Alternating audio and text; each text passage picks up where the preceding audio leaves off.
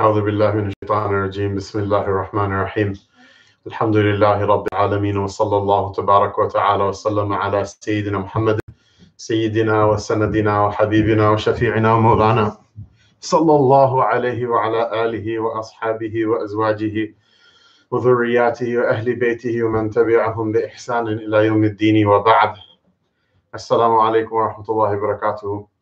So we continue reading from the Kitab al-Jami' from the Risalat ibn Abi Zayd al-Qayrawani, and he continues talking about those things that are the obligations of deen in general.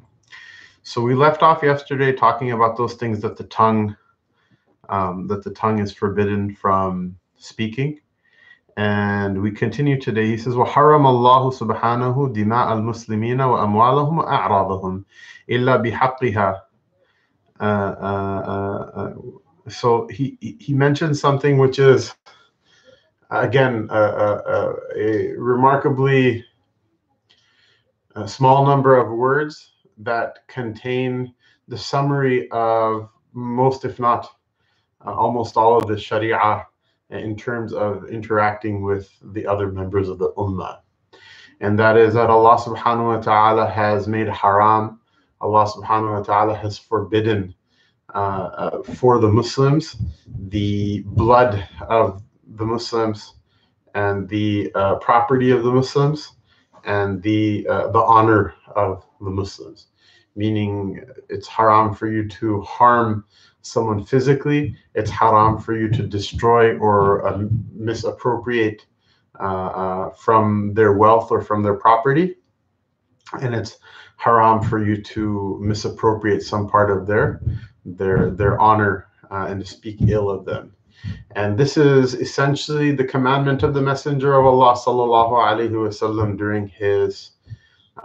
during his farewell Hajj, in which he said, and it's one of those things that he said that was heard most widely. It was one of those things that he said when he had the biggest of audiences in front of him, sallallahu alaihi wasallam, during his Hajjatul Wada', farewell Hajj, after which he passes away maybe less than 4 months after. And so it is one of the last things that he commands, and one of the most well-known things that he commands. It's the thing that he chose to say when he had the biggest audience in front of him, probably that he had in his entire life. And what did he say? He says, فَإِنَّ دِمَاءَكُمْ وَأَمْوَالَكُمْ وَأَعْرَاضَكُمْ عَلَيْكُمْ حَرَامٌ كَحُرْمَةِ يَوْمِكُمْ هَذَا فِي شَهْرِكُمْ هَذَا فِي بَلَدِكُمْ هَذَا أَلَا هَلْ بَلَّغْتُ قالوا اللهم نعم قال لا ترجعوا بعد كفار يضرب بعضكم رقاب بعض أو كما قال عليه الصلاة والسلام ونحن نروي الحديث بالمعنى. He said sallallahu alayhi wasallam at that time that indeed your blood and your property and your honor, meaning your reputations between you, are sacred. Like this day is sacred, and it was the day of Arafah, or the day of Nahr, and this month of yours is sacred, which is Dhul Hijjah, which was the most sacred of the sacred months, and then thereafter this land, just like this land of yours, is sacred, and it was the haram of Allah Ta'ala, the sacred land of Allah subhanahu wa ta'ala, and even that during the time of Hajj. So the Messenger of Allah sallallahu alaihi wasallam turned his tawajjuh and his focus to the heavens, and he said, have I not caused this message to reach its audience? Have I not delivered this message? And the companions radiallahu anhum, they all to a man, they said, oh Allah, yes, we bear witness that indeed you have. And so the Prophet ﷺ, then he says afterward, he says, if this is the case, if the message has reached you, then don't return back to your previous state after I've left. such that you show such ingratitude to Allah Ta'ala that you would some of you would strike at the necks of others, meaning that you spill each other's blood to the point where you kill one another. And this is a very important message. And guess where we're at right now? This is exactly what's happening in the Muslim world, is that people don't have, they don't keep the sacredness of any of these things. And it's interesting because in America, the Muslim community, no matter how bad it gets, in general, we refrain from physically harming one another. And we, in general, refrain from destroying one another's property, although it happens from time to time. But we don't tolerate that. In general, we refrain from those things. But the third thing, which is the honor and the inviolability of the honor of a Muslim, we don't seem to respect that all that much. And unfortunately, I think it points to an issue which is a kind of a broader issue in the Ummah, which is that because of people's lack of respect for Deen, or because of people who have respect for Deen but pigeonholing it into just like the Salat or into fasting or into like particular parts of the Deen that they want to follow, like تؤمنون ببعض الكتاب وتكفرون ببعض فما جزاء من يفعل ذلك منكم إلا خزي في الحياة الدنيا ويوم القيامة يردون إلى أشد العذاب وما الله بغافل عما يعملون. Allah asked this question of who? Of Banu Israel. He said, do you believe in part of the book and do you disbelieve in part of it? He says, because for the people who are like that, there is no punishment except for dishonor and humiliation in this world. And on the day of judgment, such people will return to even a more severe punishment than that. And Allah Ta'ala is not heedless of that which they do.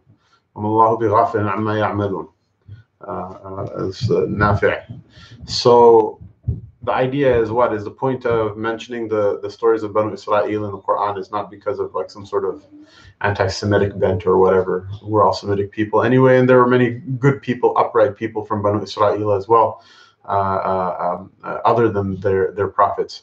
The point is what is that don't go down the lizard hole that they went down. Yet that's what we do.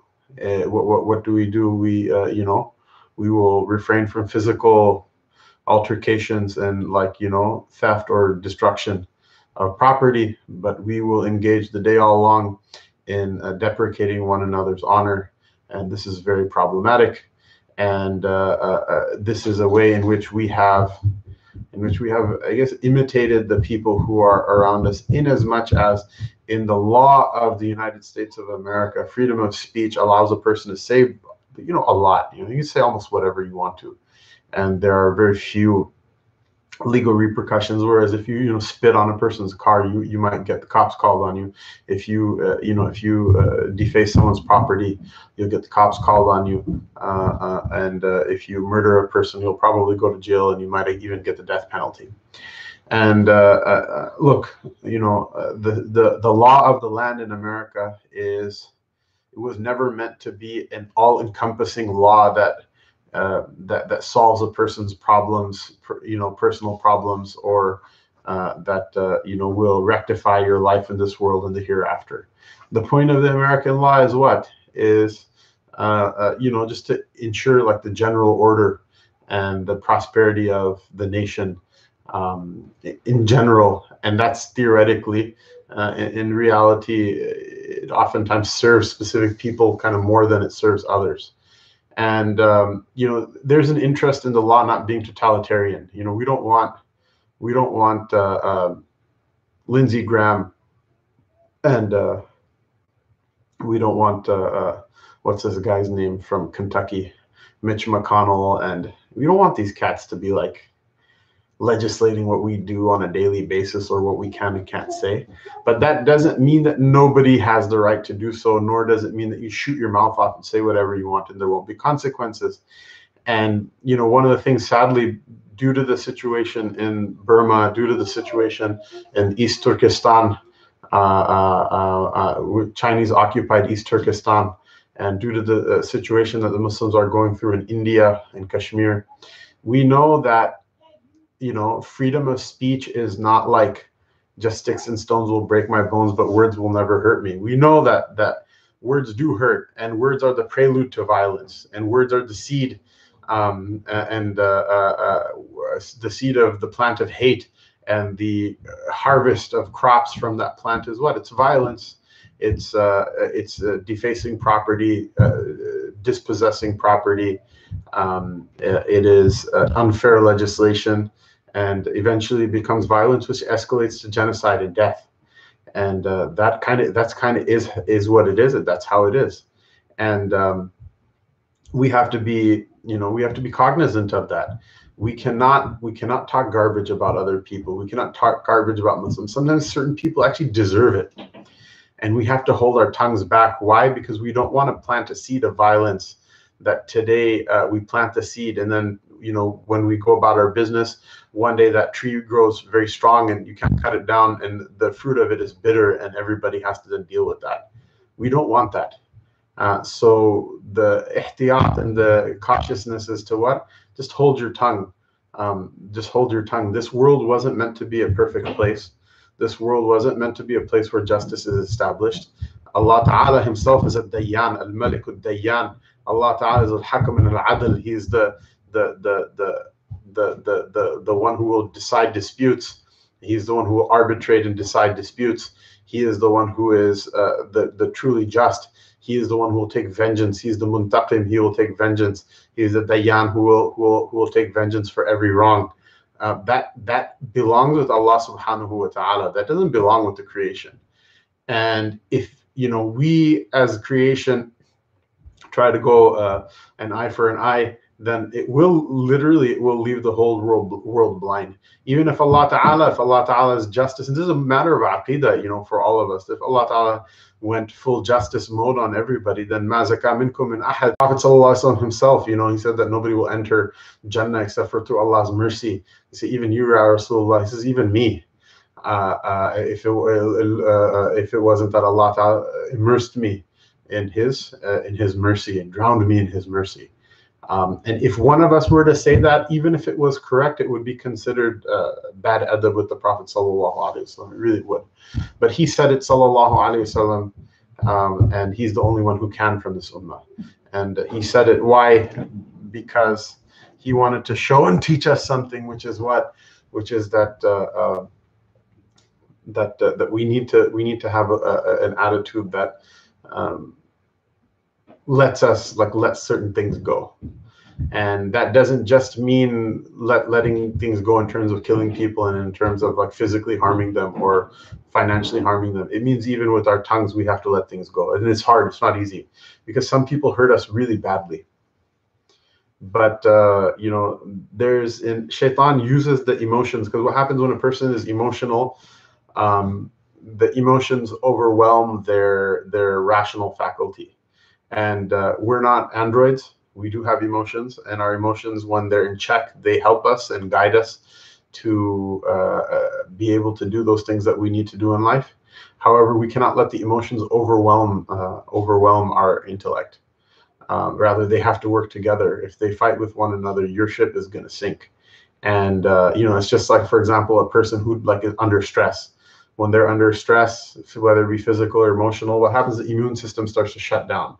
That person goes into fight or flight mode. And when you're running from a lion, you know, your immune system isn't your like first concern. And so what happens when that, you know, that happens? One useful part of your body will overwhelm another useful part of your body.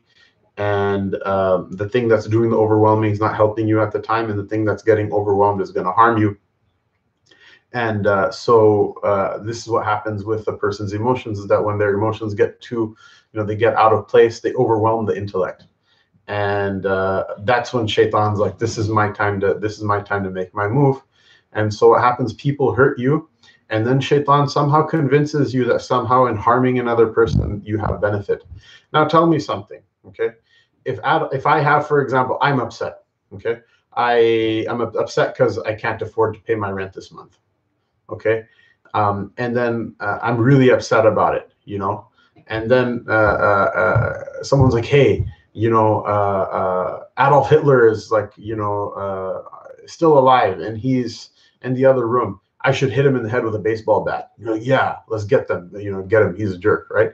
Yeah, sure, he is a jerk, and he probably deserves far worse than that. However, cracking Adolf Hitler in the head with a baseball bat is not going to pay your rent. But when your emotions overrule your intellect, what ends up happening is that shaitan steps in and convinces you of this kind of like faulty logic, which appeals to emotion, but it doesn't really make a whole lot of sense in the intellect. And that's what happened with the whole our entire qawm, poor Americans, you know.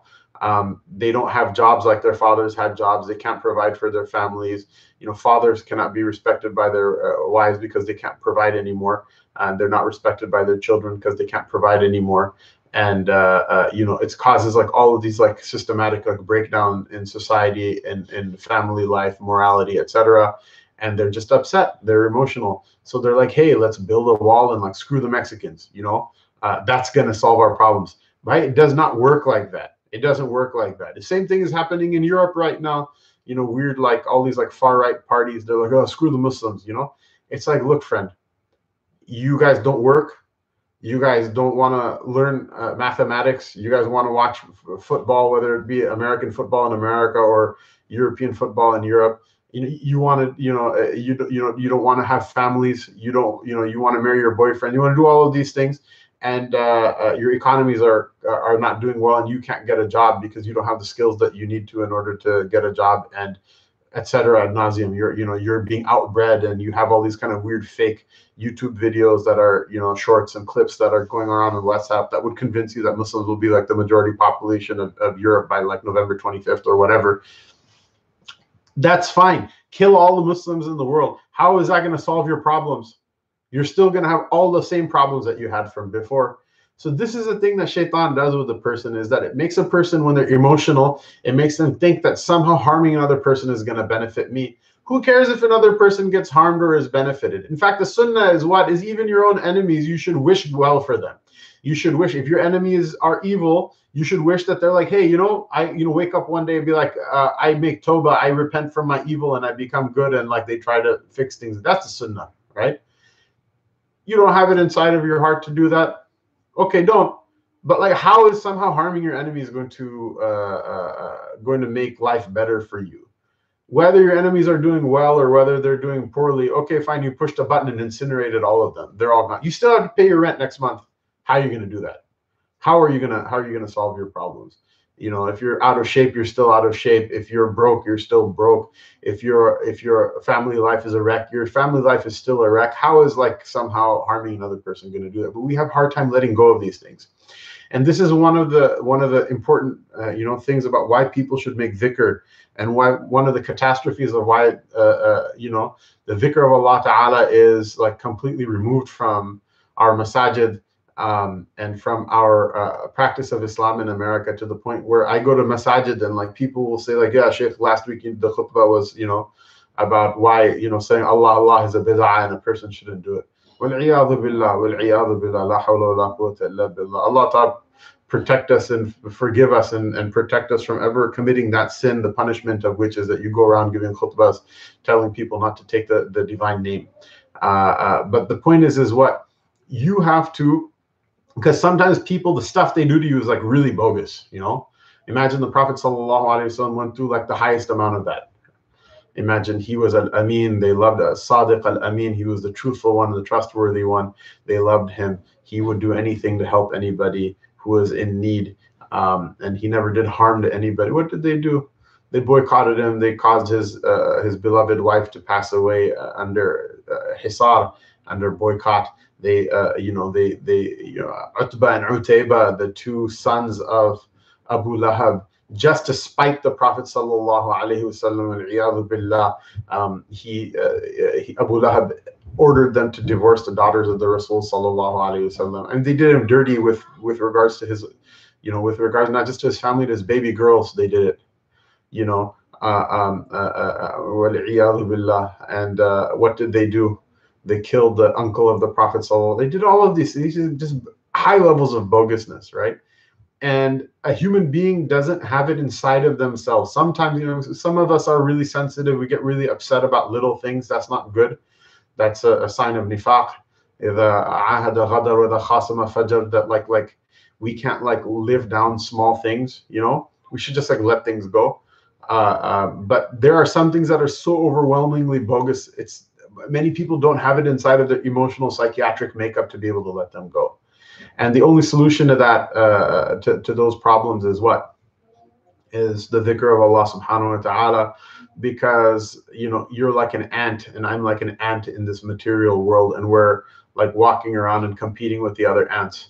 But then when your tawajjuh, when your eyes look into the higher realm and they see the wonder and the amazement of all of the universes Allah ta'ala made, of the alamul khayal, of the hadiratul quds, of the mala'ul a'la, of Jannah, of you know, of the overwhelming vastness of Allah Ta'ala that He created outside of you and inside of you. Those are the ways that you are able to put things in perspective again. And they make the slights and the difficulties of this world seem insignificant. The access to that universe is only through the dhikr of Allah subhanahu wa ta'ala. And it doesn't mean that you have to sit in a room and like for like 6 hours a day and repeat things. Although there are people who did that and they reached the maqamat that are indescribable for people like me. But all it means is what, you know, like you plug in the lamp just for a second in a dark room, and you'll see everything in the room. And even if the light gets unplugged, you have a map of how everything looks inside of the room. It shifts your perspective, right? And so my advice to people who find themselves in this situation is to do that, is to make the dhikr of Allah Ta'ala in so many of its forms.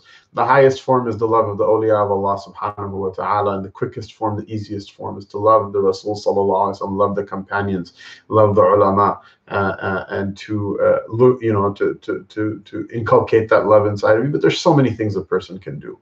The point is that you have to be very careful in what you say about other people, no matter how much they've hurt you.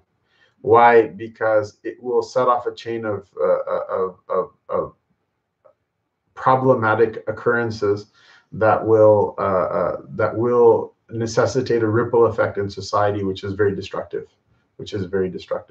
Now, there are certain things that cannot be forgiven, and that's what the sacred law is there for. It's there for recourse for everyone who has been mazloom. That's why the state is there. Sultan Dhillullahi fil ard ya'wi ilayhi kullu mazloom. It's written on the outside gates of the Topkapi Palace in Istanbul. Allah subhanahu wa ta'ala keep the Dar Sa'adat under his watchful eye and under his guard, and protect it from its enemies inside and outside, exoteric and esoteric alike.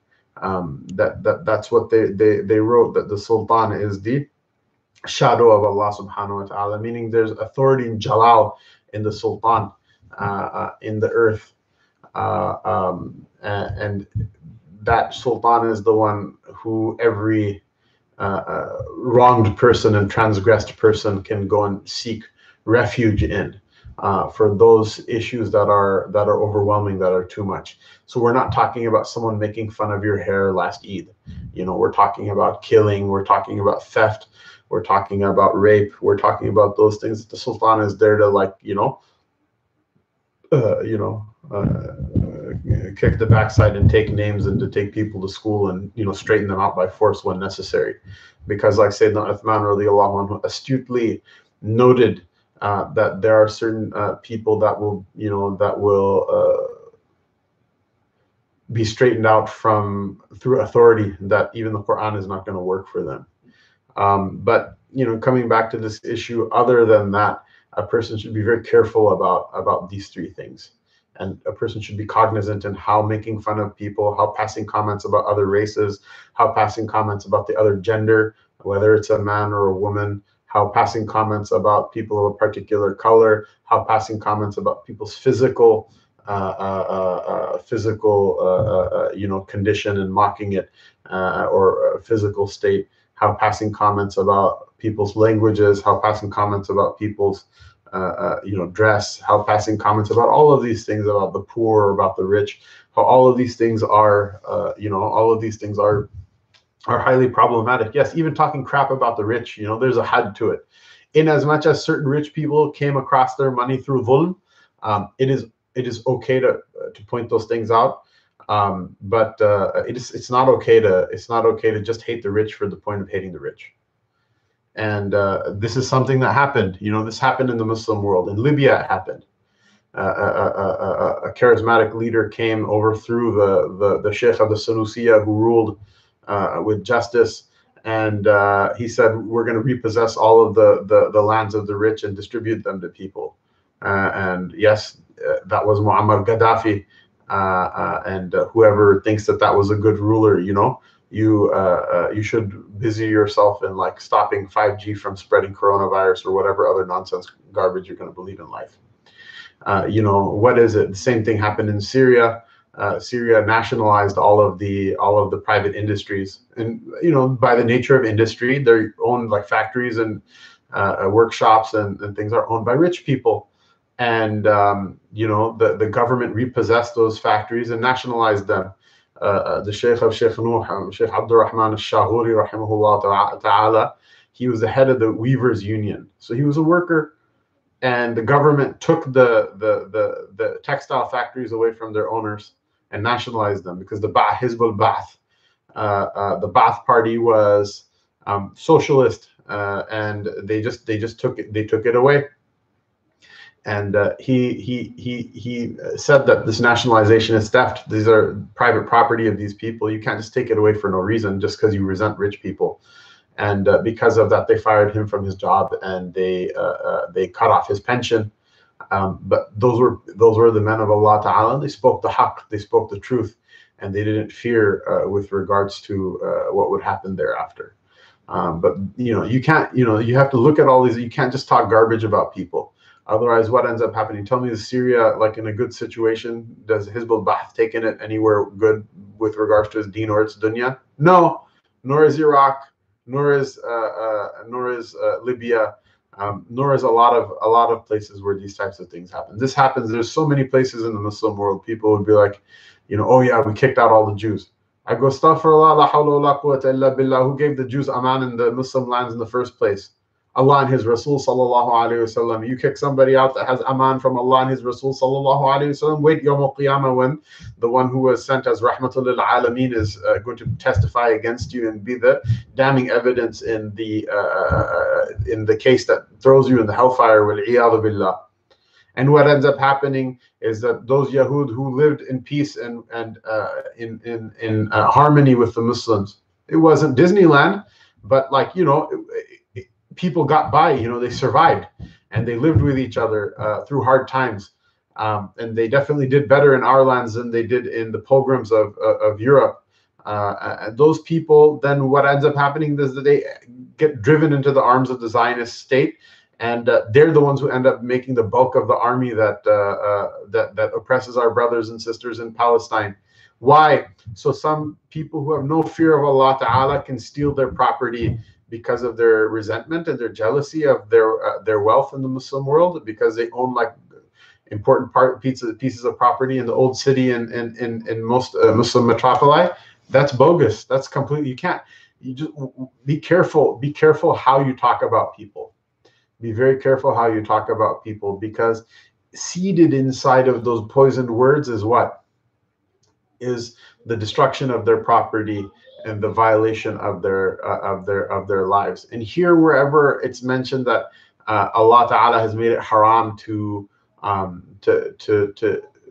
impugn the honor of a Muslim, or to oppress them with regards to their life or their property, included in that is the Ahlul Dhimma, those people who live as the subjects of the Muslim state under contractual agreement that was made by the Salaf with their forefathers, that they will follow and abide by the rules of dhimma, and they will be excused from the religious obligations of Islam, and in lieu of that they will pay the jizya, and for that they have the right of protection, and they have the right that all of these things be protected, their lives, their property, and their honor, that they shouldn't be unnecessarily humiliated when they're going about their business. They should be recognized as not being Muslims, but there's no call to unnecessarily humiliate them. All of these things. Be careful how you talk about people. Be careful how you talk about people, because if a person under the protection of the Muslims is harmed, this is a dishonor on Islam, and it's not right. It's not okay. So we continue. He then mentioned certain Sharia sanctioned exemptions to this very important rule. Very important rule. He says, and this is the rule, and there are exceptions, and the exceptions are not the rule. The exceptions are the exceptions. They're rare, and you make qiyas on the rule. You don't make qiyas on the exceptions. You don't make analogy on the exception. Rather, you make analogy on the rule, and that's one of the important differences between a rule and an exception. وَلَا يَحِلُّ دَمُ امْرِئٍ مُسْلِمٍ إِلَّا أَنْ يَكْفُرَ بَعْدَ إِيمَانِهِ.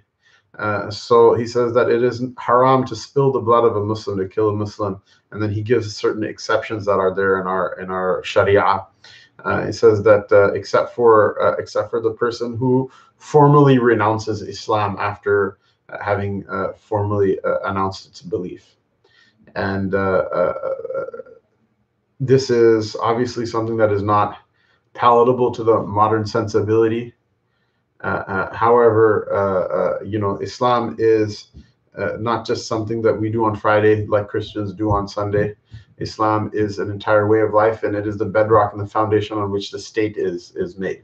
So to accept Islam is to enter into a particular role in society, and to enter into a particular pact with the state, the revocation of which is a declaration of war and is a type of treason.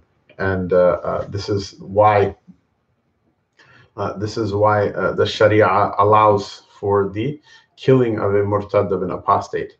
Now, this being said, the prerogative of killing the apostate is in the hands of the state. It's not in the hands of individuals. The vigilante action is not encouraged, nor is it even permissible.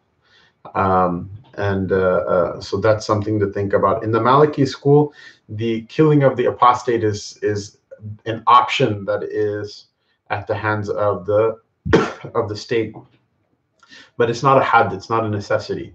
Versus the Hanafi school. In the Hanafi school, by the nas of the Hidayah, if a person leaves Islam formally, it is the sacred duty of the state to execute such a person. The Mālikī school doesn't share this view, and that's something important to remember and important to keep in mind, that it is an option that is there at the hands of the state, because it's different. The apostasy of different people has different political and different social ramifications, and just like in America, Trump actually jokes about it, that traitors are to be shot or killed. And the treason of 18-year-old jobless person with like 5 YouTube followers is very different than the treason of someone who works for the state, or someone who's in the military, or a person of prominence, or a person who sits at the choke point of the lifeblood of the economy of the nation. They're different, and the judges and courts will deal with them differently. So it is an option of the state. It is not a necessity. Whereas the Hanafis, in their books, it's written that it's the sacred duty of the state that anyone who declares their apostasy openly, person keeps it hidden inside their heart or in their private life, then there's no case really to talk about. But if a person declares it openly, that it's the sacred duty of the state to have that person executed. And if there's any Hanafi muftis or whatever who are listening to the live stream, as there are from time to time, you're welcome to comment about this, or issue any sort of clarification or further information, or even correction if there's something wrong. But that's how that is. إلا أن يكفر, sorry, إلا أن يكفر بعد إيمان, أو يزني بعد إحصانه, or that a person should commit zina after their ihsan, after their protection. Protection here meaning that they have had the experience of lawful sexual intercourse.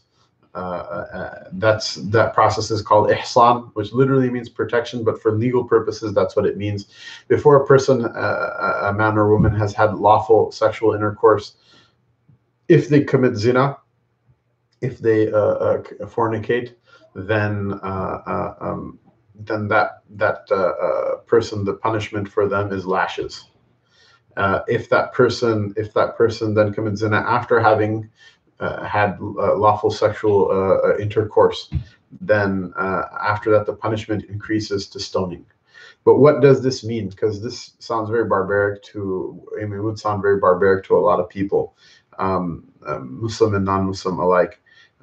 Islam is a religion that has a concept of privacy, which I don't think was there in like medieval Christianity. The idea is that the zina, the burden of evidence for a case of zina, either in the case of lashing or in the case of stoning, is that either either the person admits in front of the judge that they did this, in which case if a person, for example, admits that they committed zina with another person, then their admission is only valid for them. At that point, if they take the name of the other person, they have to establish that that person actually committed zina. Otherwise, they'll receive the first of qadhf, of unlawful and false witness against the person, and then afterward they'll receive the punishment of zina. Whereas if they just said that I committed zina and they don't name the other party, then they'll just receive the punishment of zina. So either out of their own volition they have to admit that they committed that crime, or that person that act has to have been witnessed, to have been done voluntarily.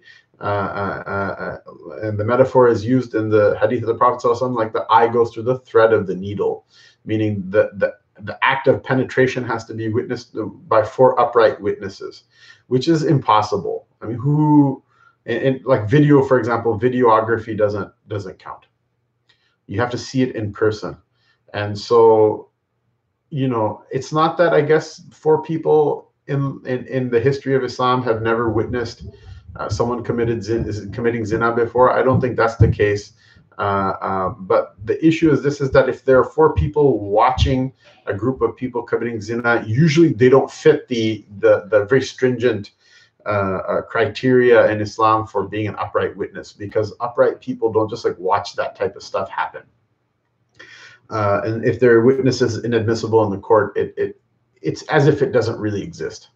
And I actually wondered about this issue, that has ever anyone been lashed or stoned in the history of the Sharia based on witnesses.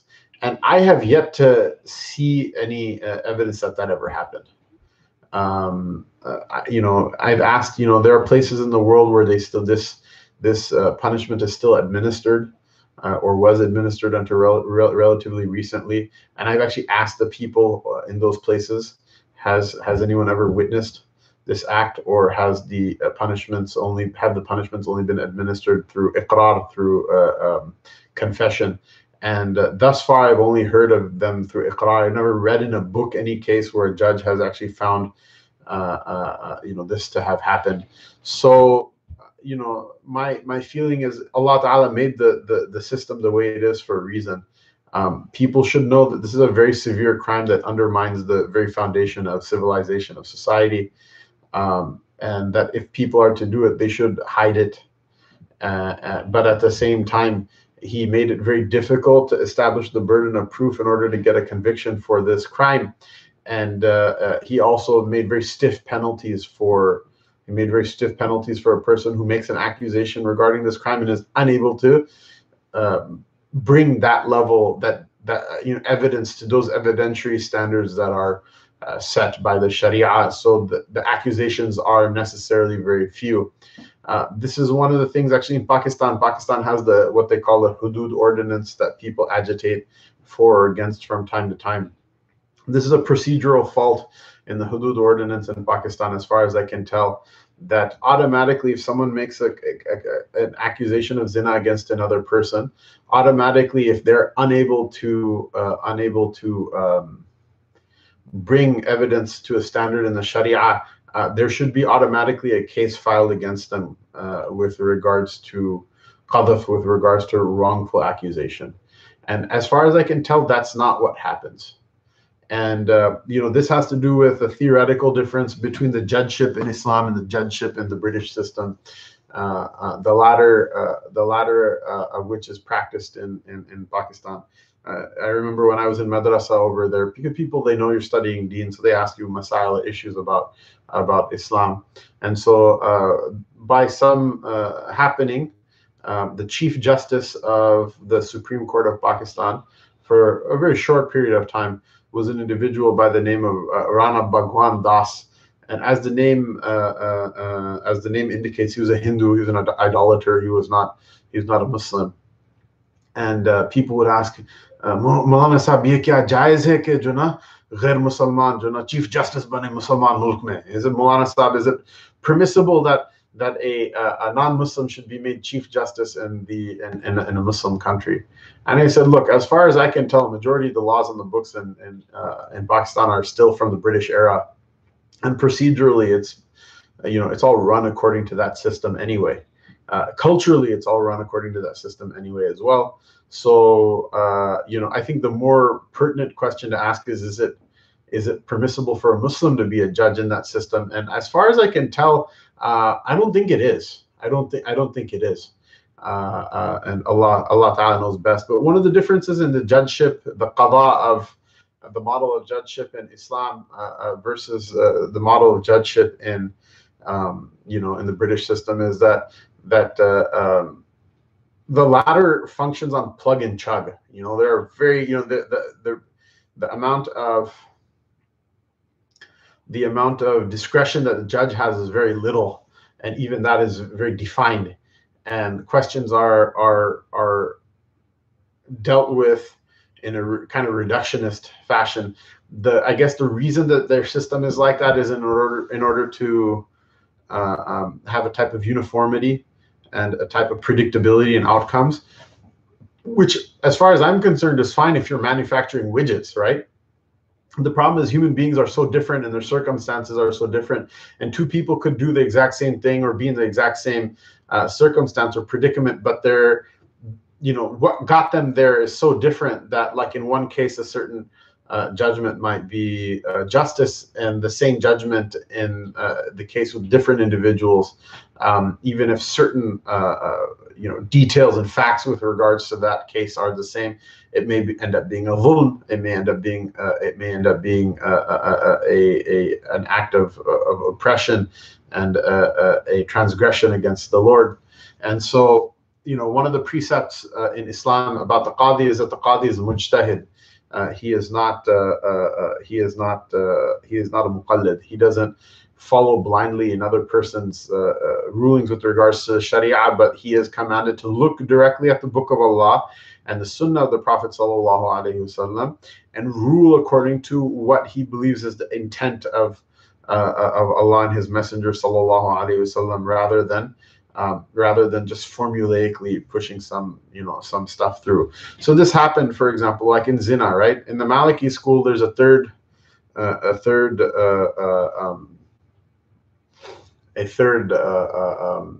way of getting convicted for fornication or adultery, which is al-hamal, that if a woman becomes pregnant, then and there's no way possibly that it could have been from a valid marriage, that this is also a proof that a person can get convicted by of pregnancy. And apparently it's not like that in other madhahib. And so it's a purely rational, proposition. It makes sense. It has to do with things that we know about the way life works. But a judge in northern Nigeria, actually, the very famous Amina Lawal case, qadi in northern Nigeria, he actually let her off the hook by saying what? That the hudud are established by consensus, and the fact that the other madhahib don't consider this a sufficient evidence that the crime of zina has been committed, and because the Rasul sallallahu alaihi wasallam said to ward off the had punishments through shubuhat. If there's any doubt about a had punishment crime, then the taqwa, the fear of Allah Ta'ala, and the ihtiyat, the cautiousness is in what? Is in not enforcing them. And so for that reason, the judge, who was a Maliki, he actually stayed the case. Now, this is this wouldn't have been possible if he was functioning according to the plug and chug system. They would have stoned that woman to death, and it would have caused it would have caused her death. And the political implications are something other people can talk about in some other forum. But from a purely legal point of view, you can see an outcome in which someone was saved a particular punishment because the qadi has this type of discretion. But coming back to this issue with regards to the Sharia allowing people to be stoned to death for certain sexual crimes, in reality, it's to mount the amount of evidence for that person to be punished in any way other than them voluntarily confessing their crimes. It's as far as I can tell, it's never happened before. It's practically impossible. And someone might say, well, that's barbaric that a person can come and confess in front of a judge and be killed. Well, I mean, according to Western liberal standards, people, euthanasia, medical assisted euthanasia and things like that, really they have no grounds to stand on when trying to invoke an argument for a person not choosing the right to die.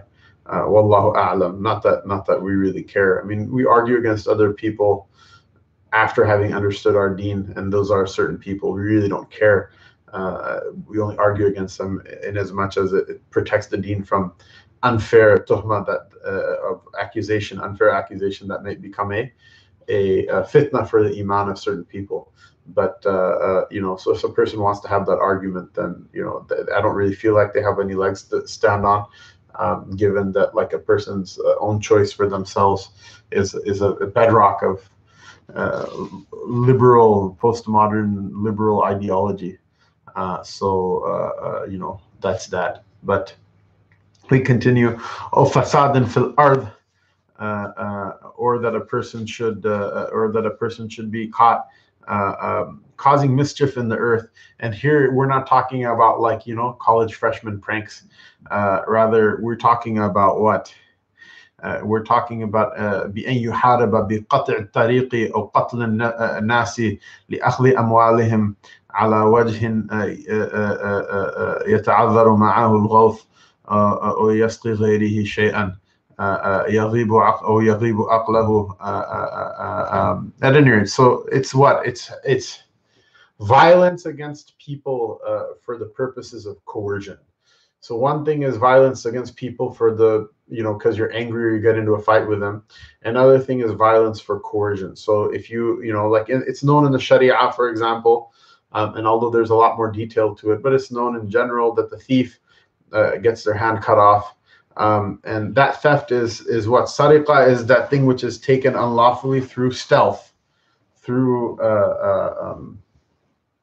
stealth. So you sneak into someone's house and you take something and leave. If you get caught and certain conditions are met, then the punishment of that is that the person should have their hand amputated. And they practice that in certain countries in the world. And guess what? No one steals anything. But here we're talking about what? This is different. Robbery is different. Robbery is what? Is by force of arms or by the threat of violence. Say, give me this or I'll kill you or I'll hurt you. Or to cock your fist back or to take a weapon out in a way that insinuates that you're going to harm them. And likewise, other types of coercion, rape, also falls into this category. In those cases where people do that and it meets particular conditions, according to Malik, this is a had punishment. If that person is caught without voluntarily giving themselves up and rectifying what they wronged on their own, then it's a had punishment. The punishment for which is that their right arm is cut off and their left leg is cut off and they're crucified. This is why Islam is really not the religion of terrorism, because terrorism is like we're trying to coerce people to some sort of political direction or economic direction through causing violence like this. This is how they were dealt with in the old days. If they're brought they're brought in front of the qadi would order an exemplary punishment as a had, as a divinely sanctioned sacred duty of the state. This is not cool. It's not cool to threaten violence against people, and it's not tolerated by our sacred Sharia, and it shouldn't be tolerated ever. This is a Sharia sanctioned exemption to the prohibition against spilling the blood of a Muslim. Oh, yamraqa min ad-dini, or if the person here. Yamraq means to leave the deen, and so one might ask, well, what's different between this and what was mentioned before of kufr after iman? Here, the point is that the first mention was that a person formally renounced Islam. Here, we're talking about a person may not formally announce that I'm no longer a Muslim, but they will start saying weird things like, I worship God and I worship a trinity with God, pink lemonade, and Santa Claus, and I'm still a Muslim. So that person is functionally not a Muslim, but they've left Islam because the deviance in their belief has reached a gross level that such a person is also liable for capital punishment if they do not repent from their folly and their errors. And it's actually mustahab for the judge in these cases to give, even if they intend on killing the person, to give that person 3 days to think it over. And it's mentioned in the books that during those 3 days they should not be starved or treated harshly. If they wish, someone should come and try to talk it out with them and see if something can be explained to them. Sayyidina Umar radiallahu anhu, his maslak was that he would spare no expense and spare no effort in order to try to reconcile such people with the deen. And I think that's I don't recall him ever having executed an apostate. But on the flip side, it would hurt him inside that someone would leave Islam, and he would try to find out why is it that happened. But at any rate, this is there are a lot of the disclaimers or whatever that we mentioned earlier, they all apply here as well. But that a person cannot do this on their own. The killing of such people and the judgment of such people is a prerogative of the state. And again, you can flip back to what was mentioned earlier with regards to this in order to kind of flesh out the nuance if you're joining in later on in the video. وَلْتَكُفَّ يَدَكَ عَمَّا لَا يَحِلُّ مِنْ مَالٍ أَوْ جَسَدٍ أَوْ دَمٍ. So let a person hold their hand back from all of those things that are haram in regards to wealth or a body or blood. So obviously don't go kill people.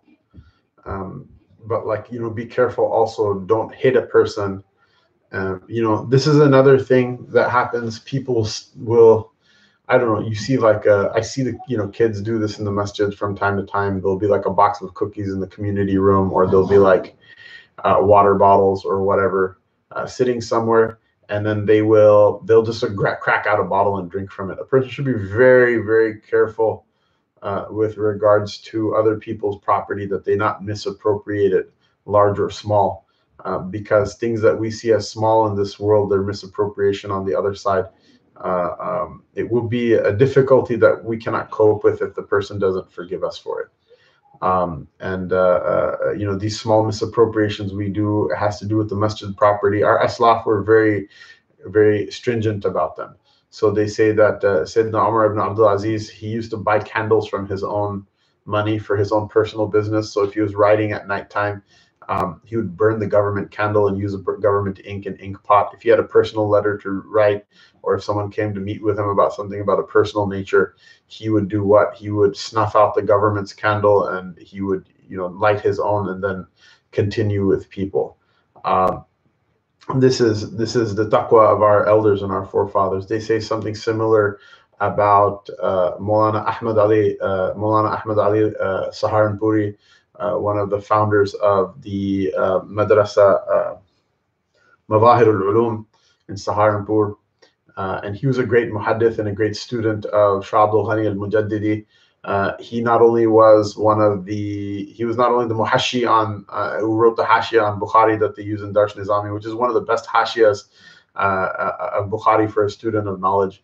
But he also wrote the hashia on the Mishkat al-Masabih, which is also one of the best hawashi on the Mishkat that's used by the Darsh Nizami students. And he was the ustad in hadith of not only the Akabir of Deoband, but also of Bir Meher Ali Shah, rahimahullah ta'ala. Bir Meher Ali Shah, rahimahullah ta'ala, who was a very pious and righteous man. He didn't follow the maslak of Deoband, and but he was a great sheikh of tasawwuf in the Indian subcontinent. And this was a teacher he had in common with the Akabir of Deoband, and he was actually quite accomplished in the field of hadith. He was a very scholarly individual. On top of his ash'ar that he wrote in the ma'rifah of Allah Ta'ala, and his excellence in the spiritual tradition of Islam. But he was very learned. He was very learned in the hadith of the Prophet Sallallahu Alaihi Wasallam. So they say that this, because he was the student of this Maulana Ahmad Ali Saharanpuri. So Maulana Ahmad Ali Saharanpuri himself, he would also, like when he would go on madrasa business to Delhi or to one of the big cities, he would refuse to meet with people for personal matters as well. And it's not just him. There are many people. Their taqwa and steadfastness was that they were very careful not to misappropriate material wealth. Extremely careful. They showed a lot of taqwa, even beyond what's legally necessary, out of the fear of, if they're asked on the Day of Judgment to recompense, the people for their money or for their resources. How are they going to do it? And we should also likewise be very careful about that. I remember when I was in elementary school, we had a very like a Calvinist, very religious Protestant teacher in 6th grade, and she left a box of candy bars out, and she left the room for some business or for whatever reason, and the kids all distributed them and ate them. And I was in 6th grade. I said, well, they're not ours. We can't eat them. So I was the only one who didn't eat it. And when we came back and she saw that like her box of candy bars was like ravaged, she was distraught. She was upset. And then someone's like, well, Hamzah didn't take one. I think that distressed her even more. One Muslim kid in class is the only one who didn't partake from it. This is our deen, brothers and sisters, young or old. This is our deen. We don't misappropriate the wealth of others. There's no barakah in it. There's no khair in it. Allah subhanahu wa ta'ala make us upright people. Allahumma kfina bi halalika an haramika wa aghnina bi fadlika amman siwak. Ya Allah, make your halal enough for us. Make it enough for us to the point that we don't need your haram. And make us free of need through you, free of need of anyone other than you. Allah subhanahu wa ta'ala give us the tawfiq of making amal on the things that we read. It's not easy. I'm not going to claim that like I'm making amal on these things. Rather, I'm the messenger who's just reading the letter, and I'm in need of tawfiq, just like the next person. So Allah subhanahu wa ta'ala, if we read and there's some pious person who says ameen to our du'as, inshallah, maybe Allah ta'ala will change our life for the better as well, and give us the tawfiq of making amal on these things. we keep asking Allah Ta'ala and trying our best, even if our best is not very good. And we keep attending these majalis in the hope that one day the nur of this ilm will overwhelm our desires to be sinful or rebellious or just our heedlessness and apathy. وصلى الله تعالى على رسوله سيدنا محمد وعلى آله وصحبه أجمعين. Bhai Sharjil Aslam says Assalamu alaikum wa alaikum assalam wa rahmatullah. Bhai Jihad Abdul Rahim says Assalamu alaikum wa alaikum assalam wa rahmatullah. Bhai Lamuba Shakur says wa alaikum assalam. I say wa alaikum assalam to him. Bhai Jawad Kareem, Assalamu alaikum wa alaikum assalam wa rahmatullahi wa barakatuh. Bhai Sharif Pratt says salam. So wa alaikum assalam. Ruben Batista, Assalamu alaikum wa alaikum assalam wa rahmatullah. Bhai Waqar Kokar says, what, leaving Islam would openly not praying, fasting be sufficient evidence, or only openly disbelieving Allah? So this is a disagreement amongst the fuqaha. I think leaving the prayer according to an opinion of the Hanbali madhab is kufr. And I'm not a Hanbali mufti, so you can ask Mufti Musa or Shaykh Taha Abdul Basir, or one of the mashayikh who was learned in the Hanbali school with regards to that. According to the rest of the ulama, leaving the prayer openly is not kufr. There are punishments involved in it, some of which are very severe, but leaving the prayer is not kufr. Nor is leaving fasting. They're considered sins. They're only kufr when there's a qarina that a person no longer believes in their wujub and their obligation, or no longer believes in Islam. Otherwise, a person can be a sinner, and many Muslims were up to like high levels of debauchery through the history of Islam, some of which are inconceivable by small-minded people like us. But kufr, sin is something else, and kufr is something else. Allah Ta'ala spare us from both. وصلى الله تعالى على رسوله سيدنا محمد وعلى آله وصحبه أجمعين. والسلام عليكم ورحمة الله وبركاته.